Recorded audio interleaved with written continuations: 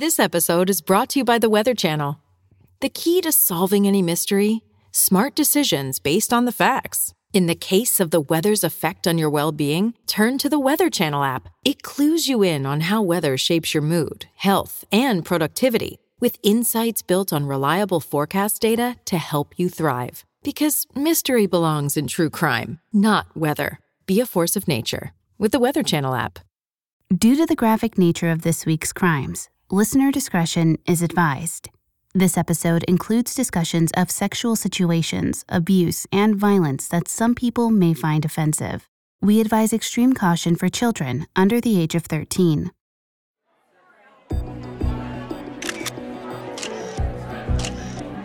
Paul Snider was upset. His wife, 20-year-old Dorothy Stratten, was about to be crowned Playboy's 1980 Playmate of the Year. But here in the crowded tent, he couldn't get near her.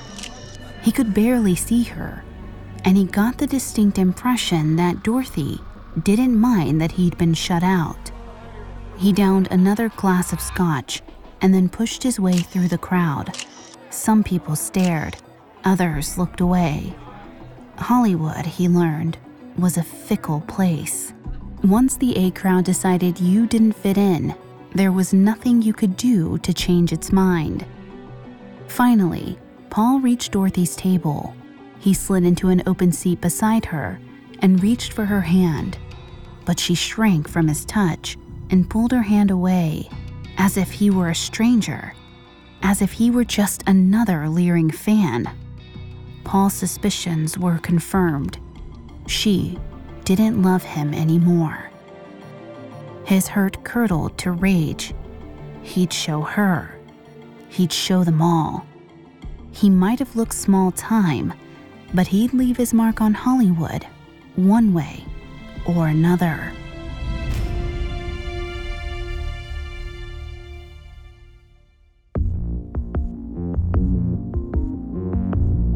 Hi, I'm Lainey, and this is Crimes of Passion, a Parcast original.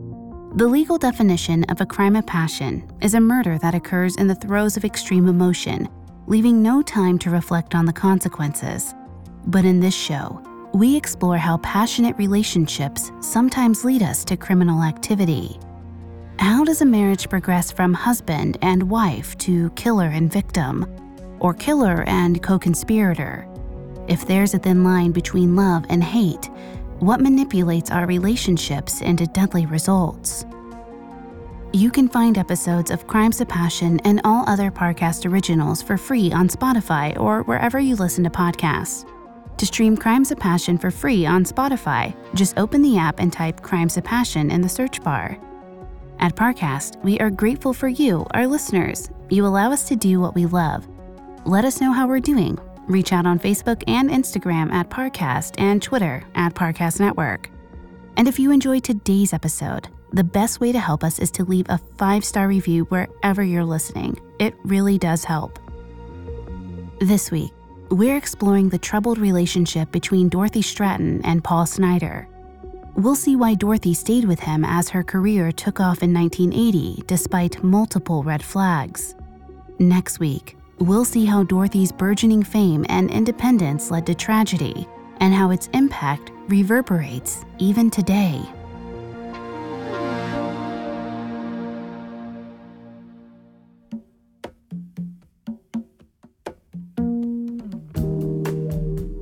In 1978, 18-year-old Dorothy Stratten was a high school senior working at a Dairy Queen in Vancouver, British Columbia.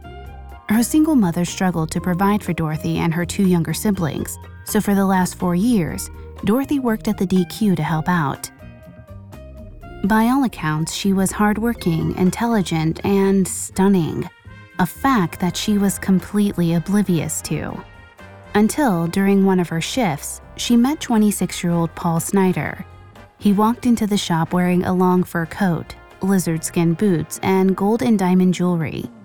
Dorothy was dazzled. She had never seen anyone so sophisticated. He asked Dorothy her name, and they chatted briefly. Then he drove off in a flashy black sports car. Dorothy never expected to see him again.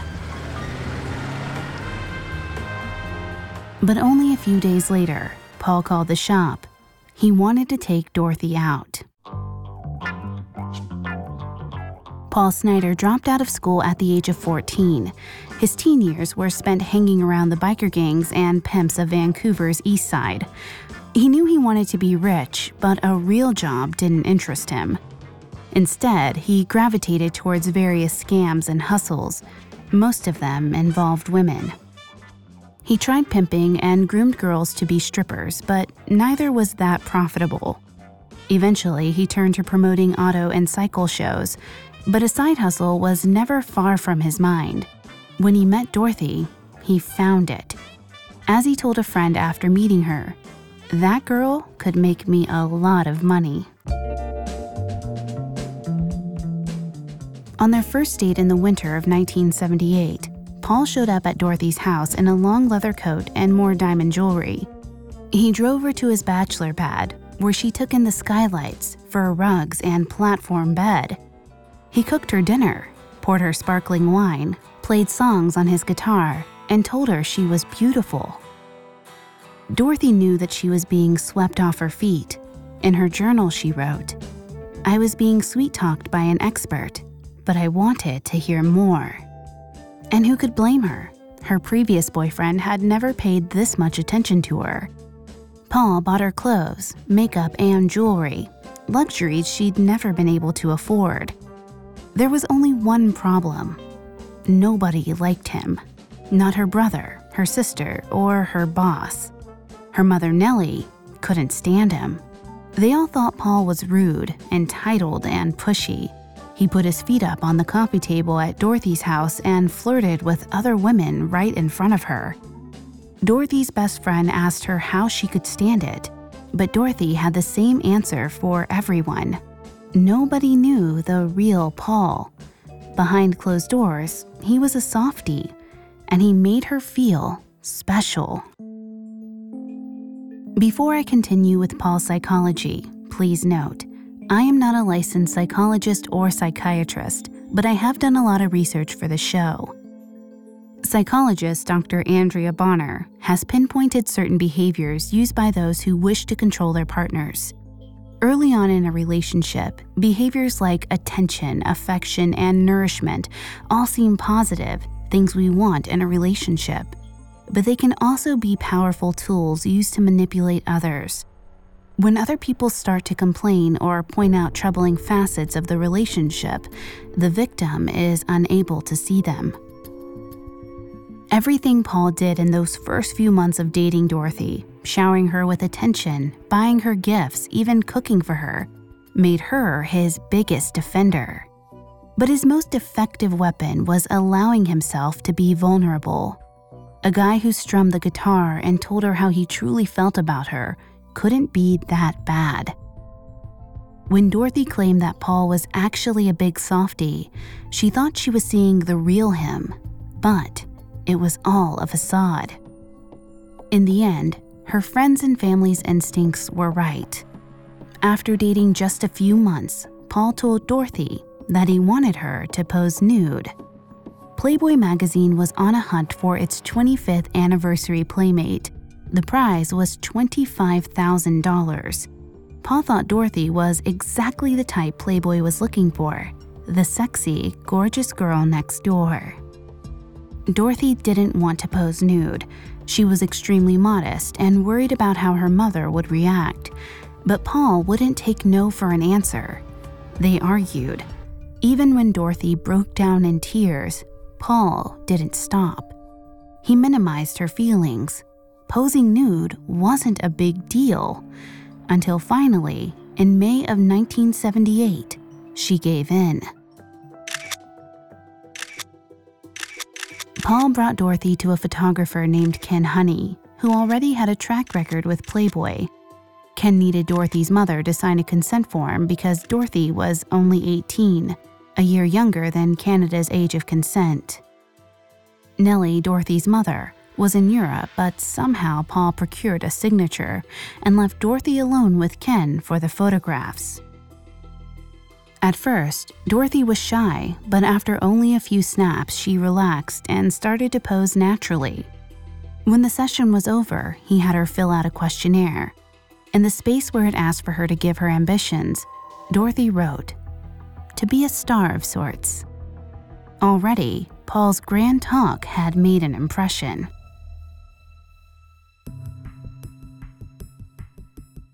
Her photos arrived at Playboy on August 11, 1978, where photo editor Marilyn Grabowski took one look and knew that Dorothy had something interesting: innocence. Marilyn called Ken and asked if he could arrange for Dorothy to fly down to Los Angeles the next day. Dorothy was thrilled, but Paul was annoyed. He didn't like seeing Dorothy so excited by someone else's attention. And he didn't like that Playboy was only sending one plane ticket. After all, he was the reason she was given the opportunity in the first place. On August 13, 1978, Dorothy boarded a plane to LA. It was the first flight of her life. Paul stayed in Vancouver, fuming. Paul wanted Dorothy to be a star, but solely on his terms. When Dorothy took steps towards that ambition and away from him, he reacted with resentment. At the airport in Los Angeles, Dorothy was met by a waiting stretch limo. It took her to Playboy's headquarters on Sunset Boulevard, where she met the magazine's photo editor, Marilyn Grabowski. When Marilyn saw the tall, stunning blonde step out of the limo, she assumed Dorothy was a seasoned model. Then she spoke to her. She realized that Dorothy was, in her words, a total babe in the woods, not used to thinking that she was really beautiful. Dorothy went right into a session with Mario Casilli, Playboy's star photographer. After drinking a couple glasses of wine during the shoot, Dorothy began to relax. She even began to enjoy herself. But the true test to her confidence would happen afterward, when she got to the Playboy mansion. When the limo pulled up in front of the entrance, Dorothy realized she was trembling. She'd never seen a building this stately before. She walked around to the back lawn where people had gathered to eat a late lunch. The jaded group took one look at this beautiful, vulnerable teenager and was instantly charmed. This included Hugh Hefner, the founder of Playboy. He said years later, "She was the epitome of the girl next door, the sweetest person I ever met. Angelic, she lit up a room." All the corny phrases were true about Dorothy. It had only been one day, and already the gates of Playboy swung open wide for Dorothy, but she had no idea what she was walking into: a world of excess, hedonism, and abuse. When we return, Dorothy's entrance into the hedonistic world of Playboy complicates an already troubled relationship. Now, back to the story. In 1978, 18-year-old Dorothy Stratten flew to Los Angeles for her first Playboy photo shoot. She sent her photos to the magazine at the insistence of her new boyfriend, 26-year-old Paul Snyder. He thought that she had the right look for the magazine. His instincts were right. When Playboy saw Dorothy's test shots, they flew her down to Los Angeles immediately. But on that first trip, Dorothy entered a world that she barely understood. Playboy was founded by Hugh Hefner in 1953. It was the first magazine of its kind. Pictures of naked women were nestled between articles on how to mix the perfect cocktail and short stories by Ian Fleming and Kurt Vonnegut. Playboy wasn't a nudie magazine. It was elegant entertainment for men. By the mid-1970s, America was having a love affair with sex, and Playboy was riding it all the way to the bank, sometimes selling over 5 million copies a month. The brand expanded into a line of clubs, casinos, and resorts. At the center of it all was founder Hugh Hefner. He padded around his mansion in silk pajamas carrying a Pepsi and a pipe, an ever-present smile on his face. He considered himself a fighter for sexual freedom, a liberator who was also a naughty libertine. He lived, entertained, and ran the Playboy empire from the Playboy Mansion, a 29-room estate in the hills near Bel Air. Built in the 1920s, it had an aviary, a zoo, and acres of manicured lawns. To the casual eye, it looked like a genteel English estate. Playmates and playmate wannabes were encouraged to spend time at the mansion, to mingle with the mostly male guests and enjoy a free meal. But there was an unspoken rule that women had to make themselves sexually available to guests or even to Hefner himself if they wanted to stay. Luann Fernald, a married playmate who became Dorothy's trusted friend and confidant, spoke of living at the mansion as a slippery slope. Women competed with each other to win the favor of Hefner and his inner circle, and it was, quote, a game where if you won, you lost. Dorothy was little prepared for this kind of world. She made sure to let people know that she was in a serious relationship to protect herself. But even her boyfriend had warned her that she might have to sleep with Hefner to seal the deal. Dorothy just focused on her work. She shot with Mario for 3 days. By the time she flew back to Vancouver, Playboy wanted her to come back as soon as possible to shoot for another 3 weeks. Paul was irritated. He'd barely been able to contain himself while she was gone. Now the thought of her leaving again, and this time for almost a month, made him more resentful. But Dorothy was undeterred. She quit her job in Vancouver and flew back to LA in late August of 1978. Paul responded with panic. He called everyone, all the time. Dorothy, Marilyn Grabowski, Mario Casilli. He wanted to know everything. Though his behavior was unpredictable and obsessive, Dorothy didn't seem to mind. As Marilyn Grabowski told 2020, Dorothy was always on the phone to Paul. She thought whatever success she was having, and it was embryonic at that point, was all due to Paul. It's possible Dorothy aligned herself with Paul for another reason. During these 3 weeks in August of 1978, she again stayed at the mansion. This time, she was even more aware of the seedy atmosphere. There is no evidence that she was ever sexually assaulted, but Dorothy wrote in her journal of this time. Sometimes I cried myself to sleep. A lot of men were entering my life all of a sudden, and a lot of them wanted me. No one was ever pushy or forceful, but talk can be very powerful, especially to a mixed-up little girl. To naive 18-year-old Dorothy, a controlling boyfriend like Paul offered some safety. The fact that he needed to keep tabs on her wasn't a red flag. It was probably welcome. And giving him credit for all of her success may have been a way of appeasing his jealousy.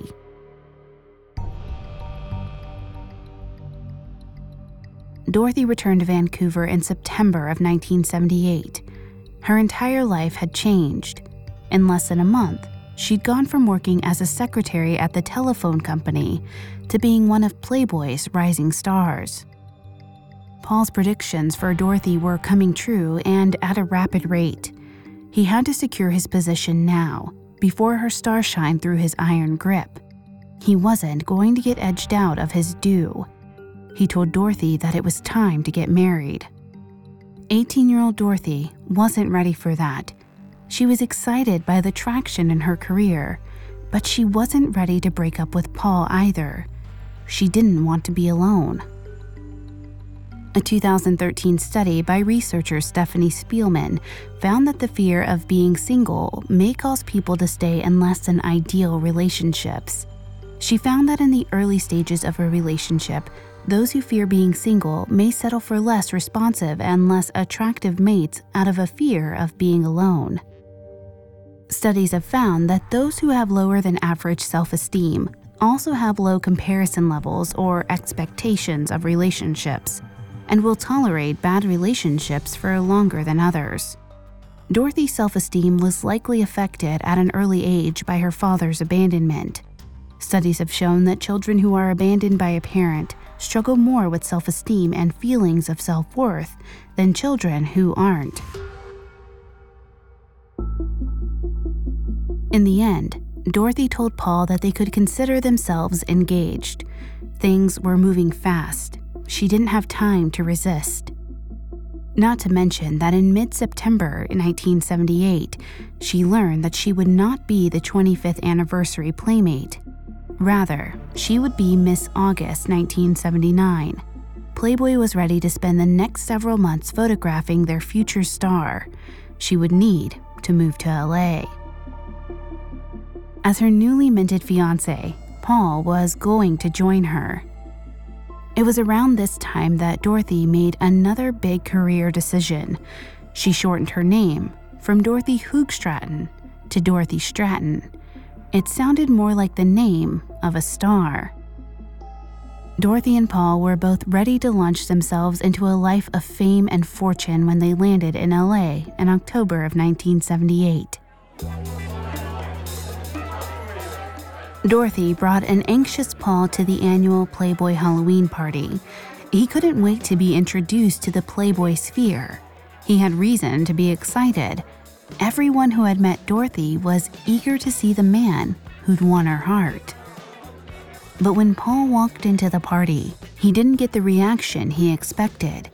In his white fedora, fur jacket, open silk shirt, and gold Star of David necklace, Paul looked like a pimp. People didn't know whether it was a costume or not. This was Dorothy's fiancé? The person most put off was Hugh Hefner. He thought the sleazeball went against his whole elegant gentleman brand. He made small talk with Paul and then wandered away as fast as he could. Paul, for his part, sensed that he didn't fit in. His brother Jeff later told Biography that the mansion made Paul feel inadequate. On one hand, he was thrilled to be allowed inside the gates, but he never truly felt like he belonged. A 1999 study by researchers at the University of Michigan found that a low sense of belonging is a key predictor of depression.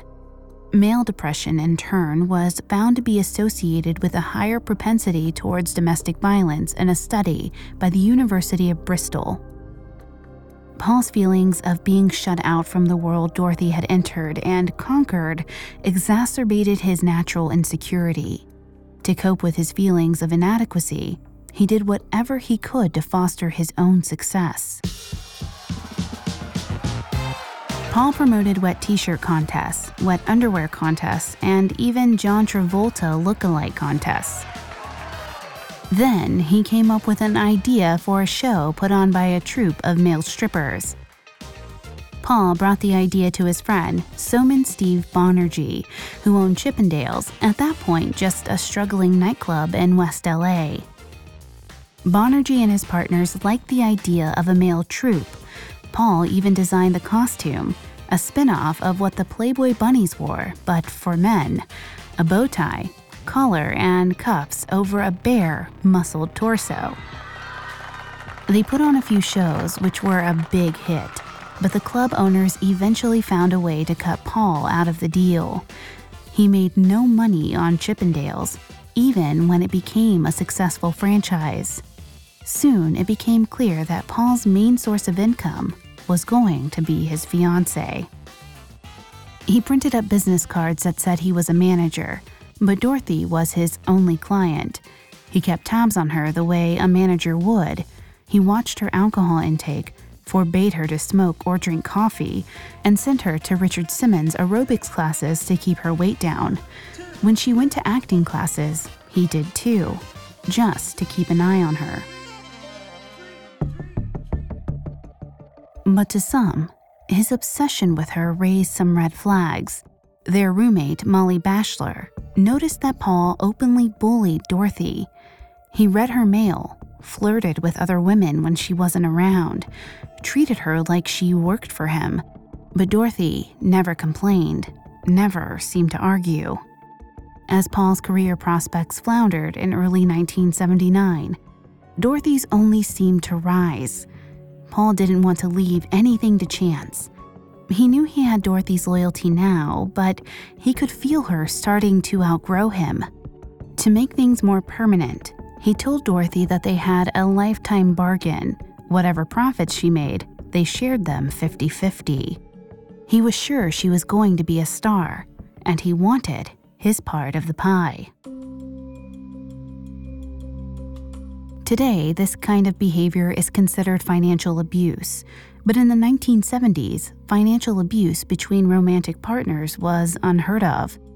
Single women's financial rights, such as they were shaky. It wasn't until 1974 that credit card companies were forced to allow single women to open a credit card. Even domestic abuse wasn't considered a crime. As late as 1979, courts considered what went on in the home between a man and wife private and not a matter for the criminal justice system. Dorothy felt intense pressure. On one hand, she had Paul's intense expectations to meet. On the other, she had playboys. Whether it was Paul Snider or Hugh Hefner, both men had her on a leash. In the winter and spring of 1979, Dorothy uncovered a natural talent for acting in her classes. Soon, her teacher compared her to Marilyn Monroe. This didn't go unnoticed by Paul. As spring veered into summer and the launch of her August issue approached, Paul seized his moment. Why not get married? Now, before she went on tour. She'd already agreed to his lifetime bargain. Why not make it legal?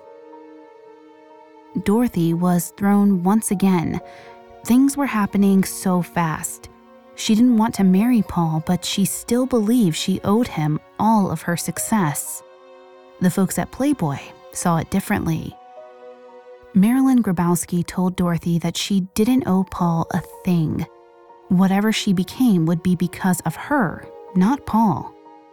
Hefner told her that Paul had a pimp-like quality. He even ran a background check on him, though it came up blank. But Dorothy was unable to listen to reason. Just as she had in the very beginning, she made excuses. She'd say, "But Paul cares about me.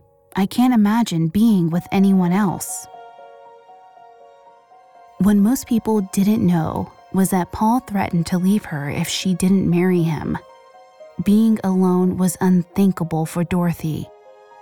Her father had walked out on her at the age of 3. She wouldn't be able to survive another man walking out on her too. So, on June 1st, 1979, Dorothy and Paul got married at the Silver Bell Chapel in Las Vegas. Paul was now legally entitled to half of Dorothy's earnings. When we return, we'll talk about Dorothy's romance with a famous director and how it brought Paul to his breaking point. Now, back to the story.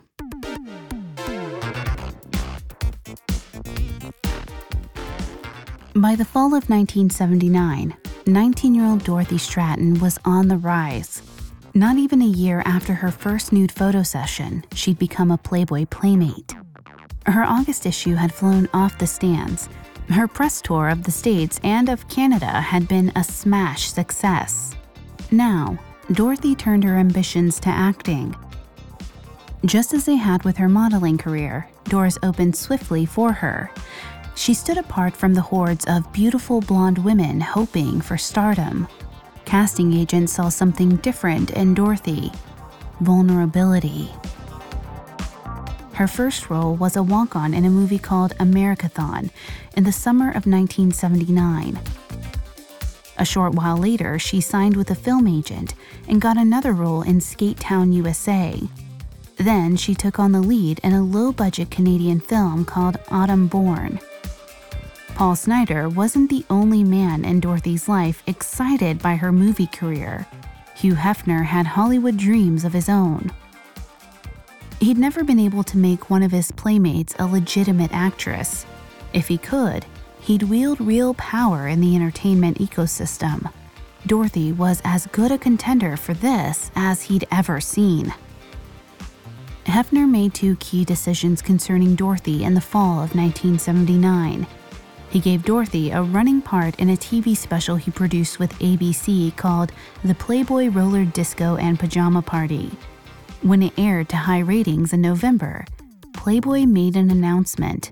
Dorothy would be their Playmate of the Year for 1980. Paul was giddy. He got vanity plates that read Star 80 and put them on the Mercedes he bought with Dorothy's money. He found a house on Clarkson Road in West LA, where he hung photos of Dorothy all over the walls. But inside, Dorothy was starting to slip into despair. She felt suffocated in her marriage and exhausted by her commitments to Playboy. Towards the end of 1979, she started telling people that she wanted to leave Paul. But divorce would mean dealing Paul a financial blow that he wouldn't be able to handle. It was already hard enough on his ego that he was completely dependent on her. If she took that away, she didn't know what he might do. Luann Fernald and her husband Chip Clark became friends with the couple during the fall of 1979.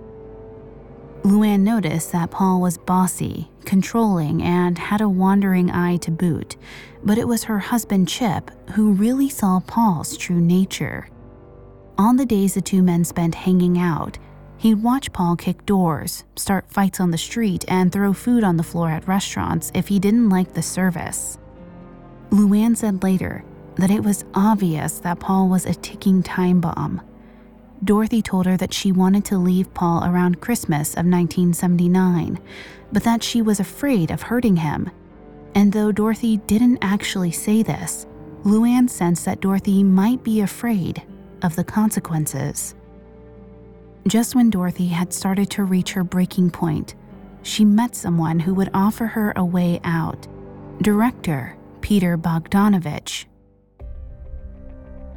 The 40-year-old filmmaker had won acclaim with his movies The Last Picture Show and Paper Moon, but his personal life was a mess. On the set of The Last Picture Show, the director left his wife and 2 children for Sybil Shepherd, the 21-year-old ingenue. Public opinion turned on him. By 1979, Bogdanovich and Shepherd were over, and he was struggling to make a comeback. Bogdanovich was a frequent visitor at the mansion and spotted Dorothy there. They struck up a conversation. He learned that she was married, but not happily. He was casting a movie and asked her to audition. It wasn't long before she was cast in the film called They All Laughed. Already smitten, Bogdanovich rewrote the role and made it larger for Dorothy. She was the ideal ingenue: beautiful, innocent, and talented. Bogdanovich fell in love with Dorothy knowing that she was married. But Dorothy assured him that it was in name only. She planned to leave Paul. Exactly when, she didn't say. But she let Bogdanovich know that his feelings were mutual. They didn't do much more than kiss that winter of 1979, but Bogdanovich and Dorothy were primed to have an affair.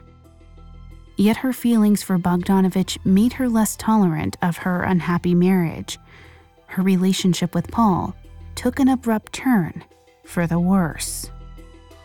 In January of 1980, during her photo sessions for Playmate of the Year, Dorothy often returned from phone calls with Paul crying. Marilyn Grabowski said later that the same fragility she'd noticed the first day she met Dorothy had grown exponentially. She told Biography, "I was very, very worried about her." That same month, Dorothy made another movie, Galaxina. Paul alienated the cast and crew with his outbursts and demands. The makeup people became used to seeing Dorothy arrive with a face swollen from crying. Paul craved Dorothy's success as any parasite would, but it only drew attention to what he knew was her greater economic power.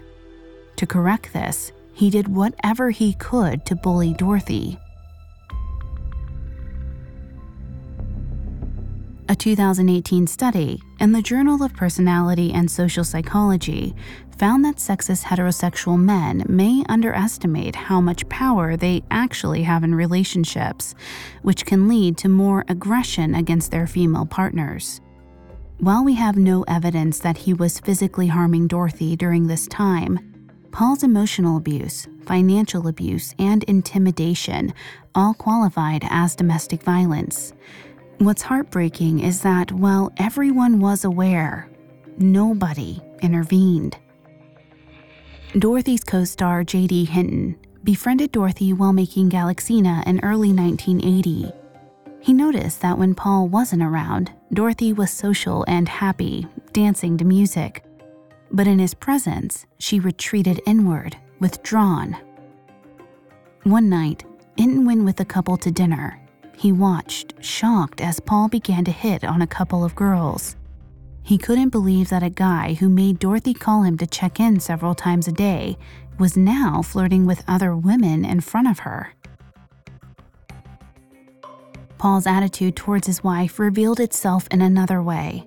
On one occasion, Hinton found himself alone with Paul in his apartment. He'd gone there at Dorothy's invitation to watch her on television. But when he arrived, she wasn't there yet. Paul picked up one of Dorothy's Playboy layouts and showed it to Hinton. He asked him what he thought. Hinton had no idea what to say. Staring at Dorothy's naked body was strange enough, but being asked to evaluate it by her husband was over the top. Finally, Paul answered for him. "I think her breasts look real good, don't you?" Hinton recoiled. He saw Paul Snider for what he was, a snake who cared nothing about Dorothy as a person, only as a meal ticket.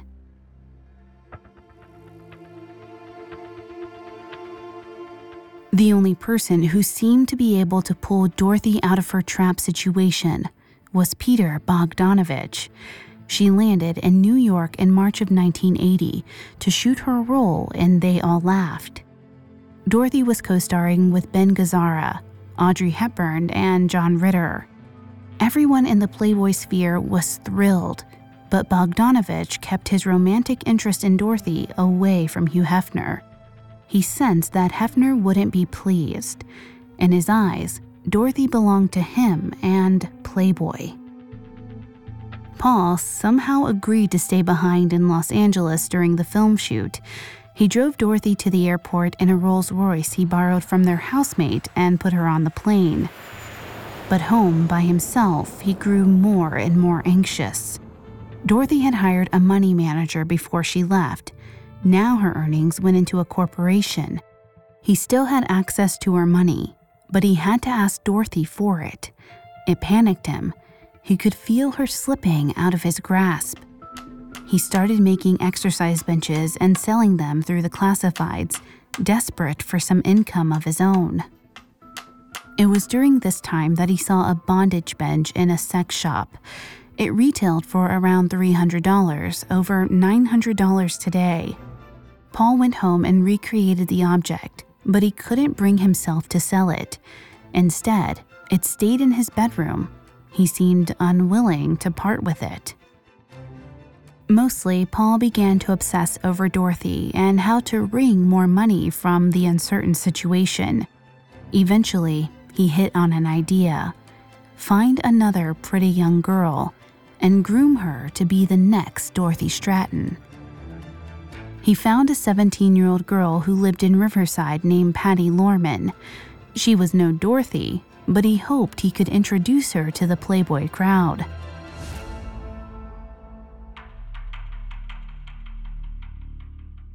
Meanwhile, Dorothy and Bogdanovich continued their romance in New York.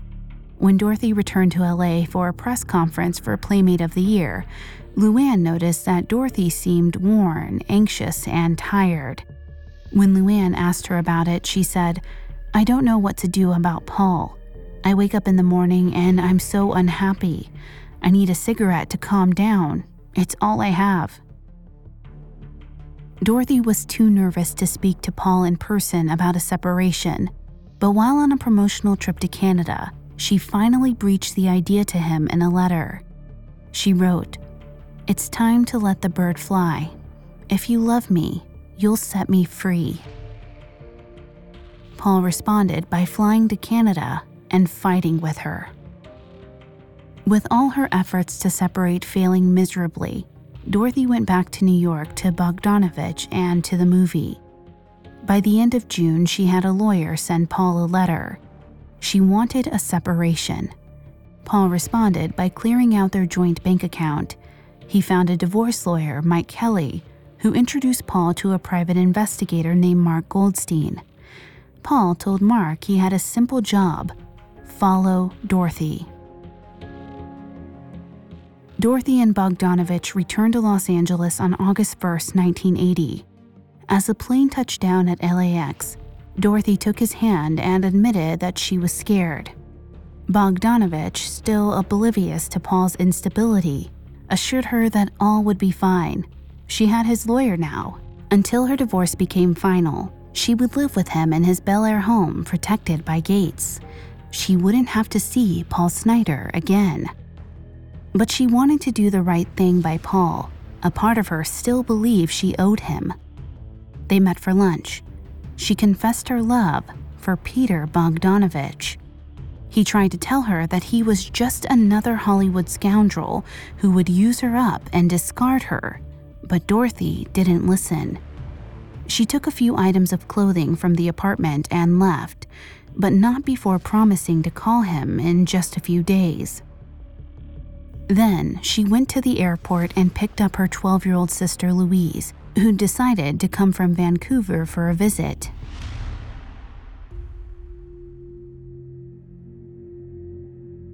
Paul was devastated. When she finally called him a day late from a photo shoot, he was furious. Louise could hear him screaming through the phone. He sounded like a man on the verge of collapse, a man whose only companion left was the cold feeling of desperation.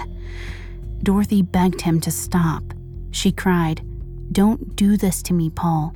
Don't talk to me like this." Dorothy agreed to meet with him in person in a few days. She didn't want things to end like this. She wanted to be fair, to treat him with dignity. On the morning of August 14th, Dorothy woke up at Bogdanovich's house. She told her younger sister to stay home. She sensed that Paul would probably make a scene, and she didn't want her sister to see any of it. She asked Louise not to tell anyone else where she was going. Then, she met with her money manager and asked how much she had saved. The manager told her that she didn't need to see Paul anymore, that she should let the lawyers handle it. She smiled and said that she wanted to remain his friend. Then, she scribbled down on a piece of paper a figure.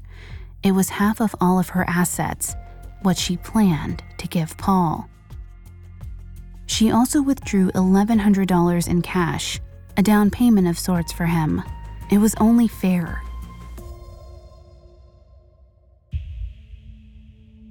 As she parked in front of the Clarkson house, she felt a sense of dread. His voice on the phone the other day had sounded crazy, disturbed. Maybe the money manager was right. Maybe she didn't owe him a face-to-face meeting.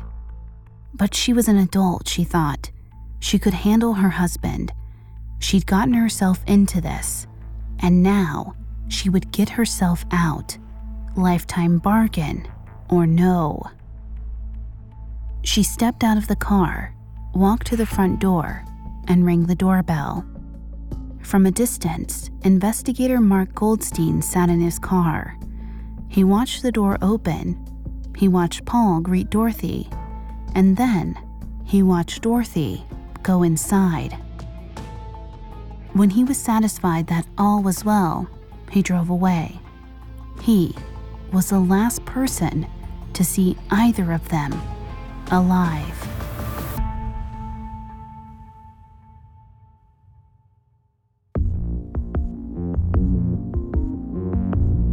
Thanks again for tuning into Crimes of Passion. We'll be back Wednesday with part 2 of the Dorothy Stratten story.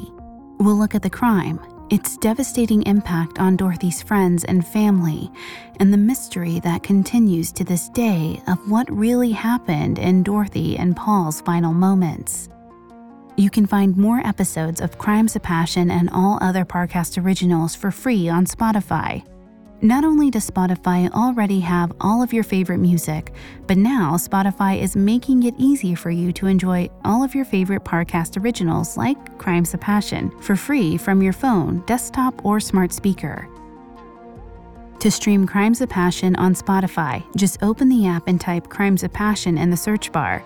And don't forget to follow us on Facebook and Instagram at Parcast and Twitter at Parcast Network. We'll see you next time when true love meets true crime.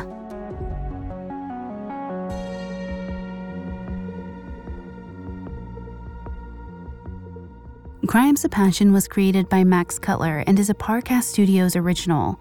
Executive producers include Max and Ron Cutler. Sound design by Trent Williamson with production assistance by Ron Shapiro, Carly Madden, Travis Clark, and Joel Stein.